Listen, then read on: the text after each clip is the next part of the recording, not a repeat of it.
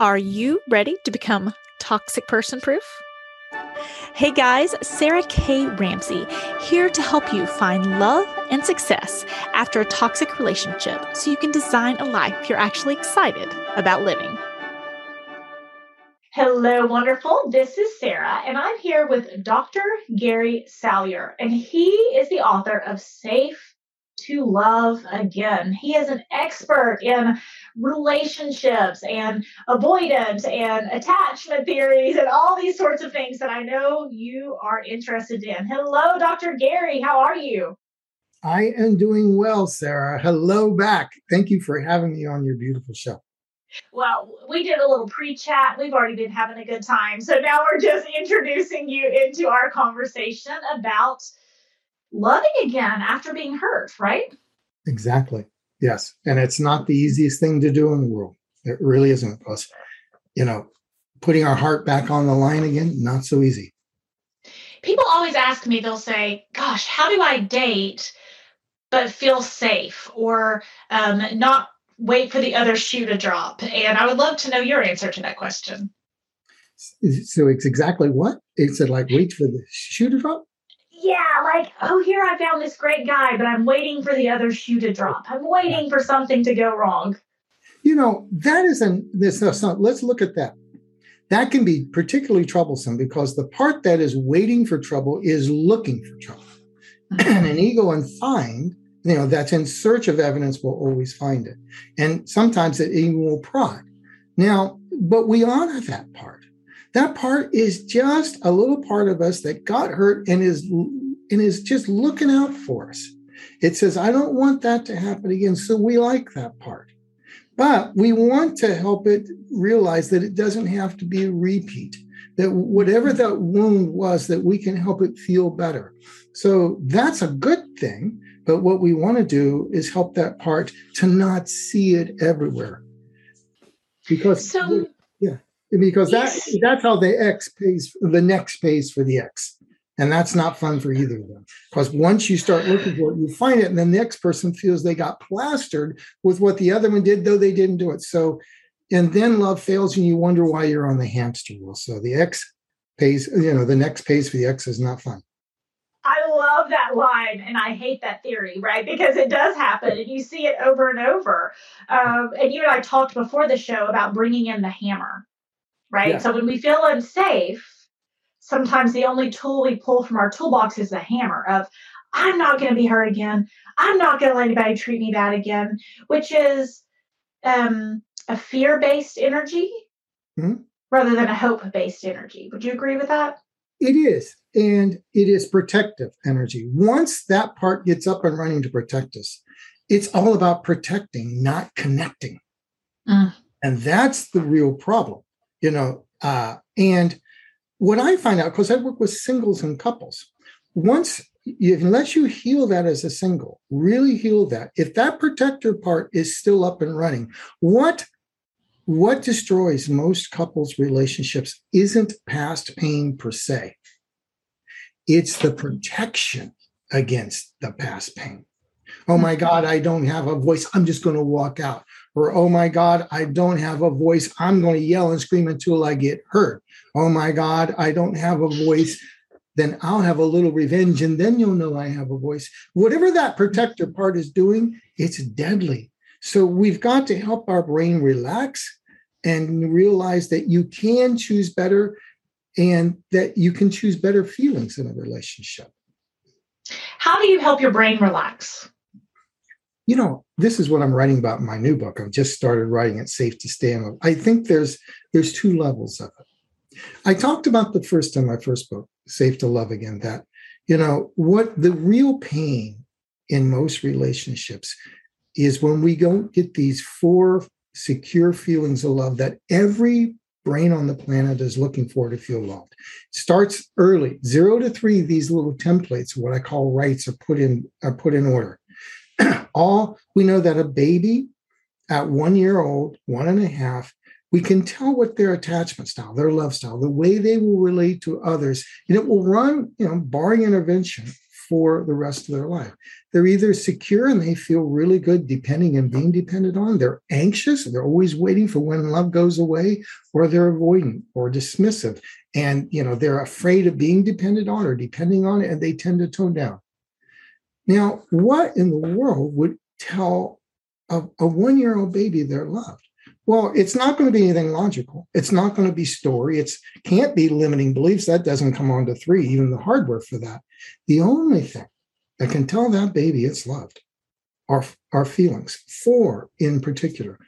So the real pain in relationships is when we don't get what we've been kind of biologically primed to expect. Do we feel welcomed with joy in that relationship? Good morning, gorgeous. Or when they come home at night, God, you're a sight for sore eyes. Welcomed and nourished. Worthy and nourished to have your needs met, which means it's okay to reach out. They're noticing what you need and making great love maps. And you feel good reaching out for your needs. There's cherished and protected, which is really the right to be a me and a we. That there's some essence in that me that they see they can't get elsewhere. So they cherish and protect it. And they create a we that becomes, so that you have a home port in their heart to go home to, right? That to protect you. And then empowered with choice. So the first level is if you don't feel so welcomed, worthy, cherished, and empowered, probably you feel unwelcome or unworthy or uncherished or disempowered. Your brain will use whichever those sets of feelings are to pick and choose and create and keep a relationship. So the real pain is when you feel unworthy, you'll find someone who's a taker. If you feel disempowered, you either lose yourself or, you'll find someone that's a dominator. It's creating a better set of feelings,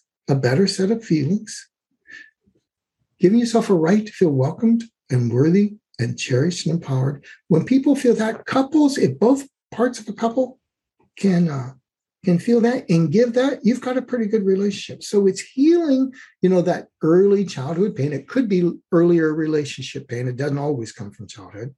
And then the other thing is the body level. Our body's been, we are not enscolled, we are embodied. And when we are embodied, our brain picks up these feelings. And we have to help our body relax and feel calm.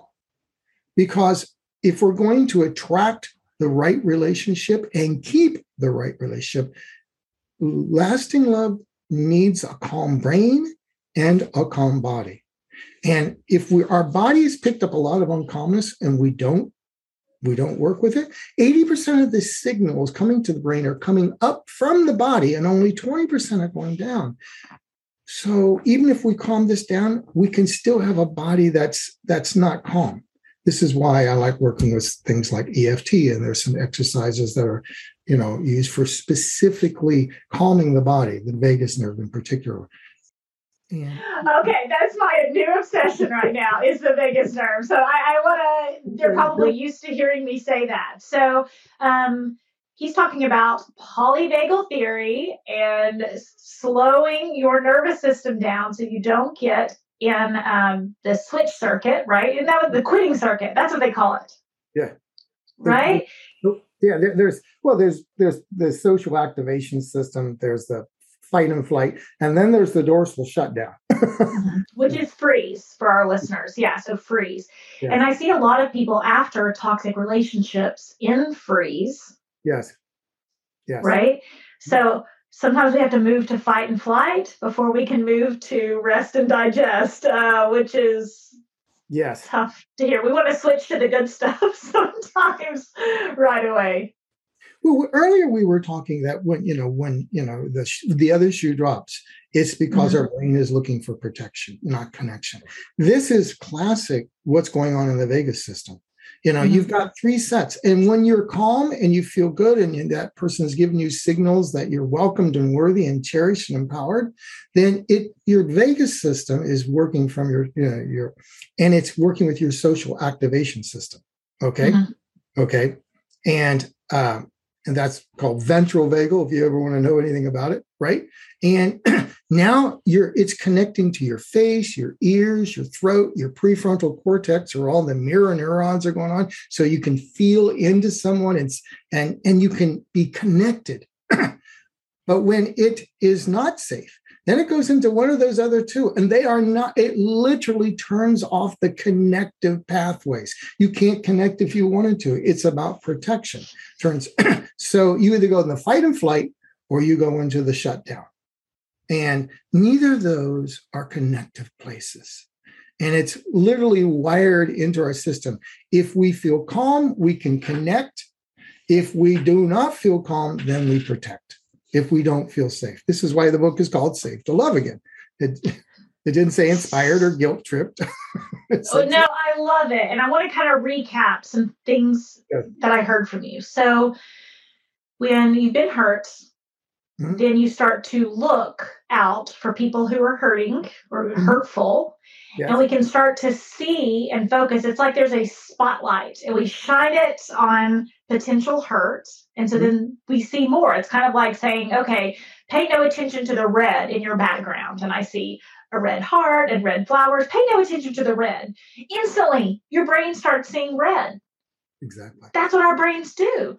So when we say, hey, watch out for danger, all we see is danger.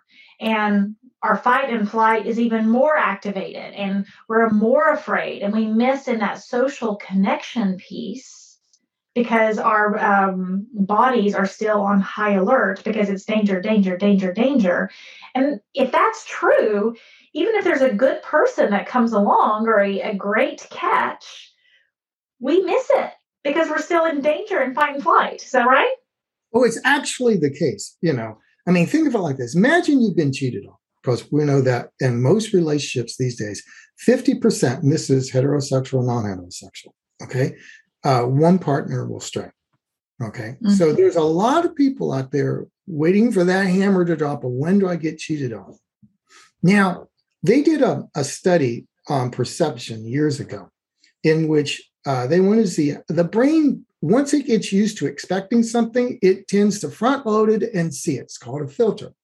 They showed pictures, people of bananas, and most of them were yellow, but some were green, some were blue. And just about everybody saw the yellow because they were primed to see a yellow banana, even though it wasn't. So once you get primed to see something, even though you get into a new relationship and suddenly, they just check their messages, then if that other person checked their messages, but they had someone on the line, then suddenly that part of your brain associates, oh my God, and they don't see you checking messages. They see you having a conversation with whoever's in the background, right? Mm-hmm. And then that person, does that feel very welcoming? Does that feel very cherishing? Does that feel very empowering? No, let me check your phone. Now we disempower them. Is that connected? Right? So, and this is how a lot of singles drive off Mr. and Ms. Right after they've been hurt. And what does that leave them with? It leaves them with a pool of the very people they don't want to find again. I agree completely. And I think that's why it's so important. When I ask people what their healing strategy is after being hurt, many say, well, I'm on dating apps. And I said, okay, that's not what I asked. I asked what your healing strategy was, not what your distraction strategy is, or, hey, let's just do the same thing over and over again, hoping to get different results. And for our listeners, healing that piece of your brain and healing that nervous system in your body, I cannot say highly enough how much I agree with what Gary is saying right now. Because they said, how do you find if someone's good for you or bad for you? And I said, well, the first step is you have to slow down your nervous system so that everything doesn't feel like a crocodile about to bite you. There are people who are better fits for you than others. There are people looking to take advantage of you, and there are wonderful people out there. But if your nervous system is just screaming, screaming, screaming, there's no way to be able to differentiate between the two because everyone feels scary. Exactly. And the key is we do have to work with our body, but what I think the key is for attachment, what creates anxious or avoidant is somewhere along the line they got the feeling of unwelcome, unworthy, not so cherished, can't be in a we, right? Or disempowered. It's finding out what part of your brain did not feel safe having a voice, so it had to feel disempowered. If I'm working with a couple, I can give, you say one has, they feel disempowered, not having a right to assert, right? I can't just give them a couple skills to assert, because early on in life, if like they were one client that every time they raised their voice, they got smacked or hit, some part is going to say, no, better not use that, better not have that, right? And so they can't, and then they walk into the next relationship and some part of them won't assert, and then they get resentful and they can't ask for their needs. And then when they finally get angry and blow up or walk away and do distancing moves, it's because they haven't healed that feeling of disempowered or maybe perhaps unworthy. You have to go and find out what flavor of safety the brain is seeking the moment it said, I can't reach out for my needs because I'm not worthy, or I can't have a voice because I'm disempowered. It's always seeking a certain flavor of safety. In my own life, having a voice with a borderline mother was a dicey thing at best. You could literally wind up hitting a wall. So not having a voice was a very good thing. It wasn't as good a thing in my first marriage when that part of my brain had been grooved, or I always sought distance to avoid it. And I didn't understand when my first wife said, I feel lonely. I go, what do you mean? I'm in the same house. Well, I was subconsciously running the same thing. But until we find the exact flavor of whatever that is, because if we just try to just say, well, you need to feel empowered, rah, rah, rah, or you need to feel worthy. If we don't find what that person's brain, what the exact notion of safety it was seeking was, it won't change. But so that's why it's called safe to love again, not guilt tripped, not rah-rah, So if we can find that, if we can tie safety, the flavor of safety they're seeking to what they want, and that missing feeling, brain will gladly take it, because no brain gets up in the morning and says, how can I mess with my master? It's always protecting us. But protection is not connection. So I love the idea of flavor of safety. And I ask my ladies, what problem are you trying to solve? And then we have to narrow it down. Sometimes they'll ask themselves kind of 7 times in a row, like, what problem are you trying to solve? What problem are you really trying to solve? What problem are you really trying to solve? To get to a very specific answer. And when you say, what flavor of safety does your brain need?